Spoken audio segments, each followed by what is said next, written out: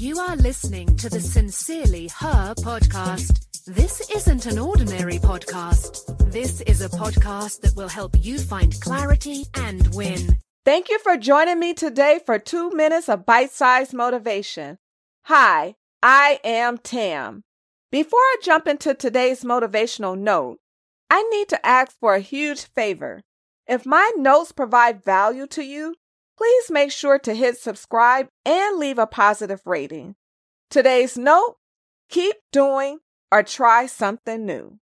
You can keep doing what is familiar and what you have already done before, or you can do something new. Trying something new can change your life and bring you joy. There is nothing wrong with doing what is familiar. However, what is the fun in that? Here's a better question. What are you learning by doing the same old thing? How can you learn anything new by doing the same familiar things? If you keep doing what you have been doing, you risk becoming too comfortable and possibly unhappy. It's your life. It's your decision. Keep doing or try something new.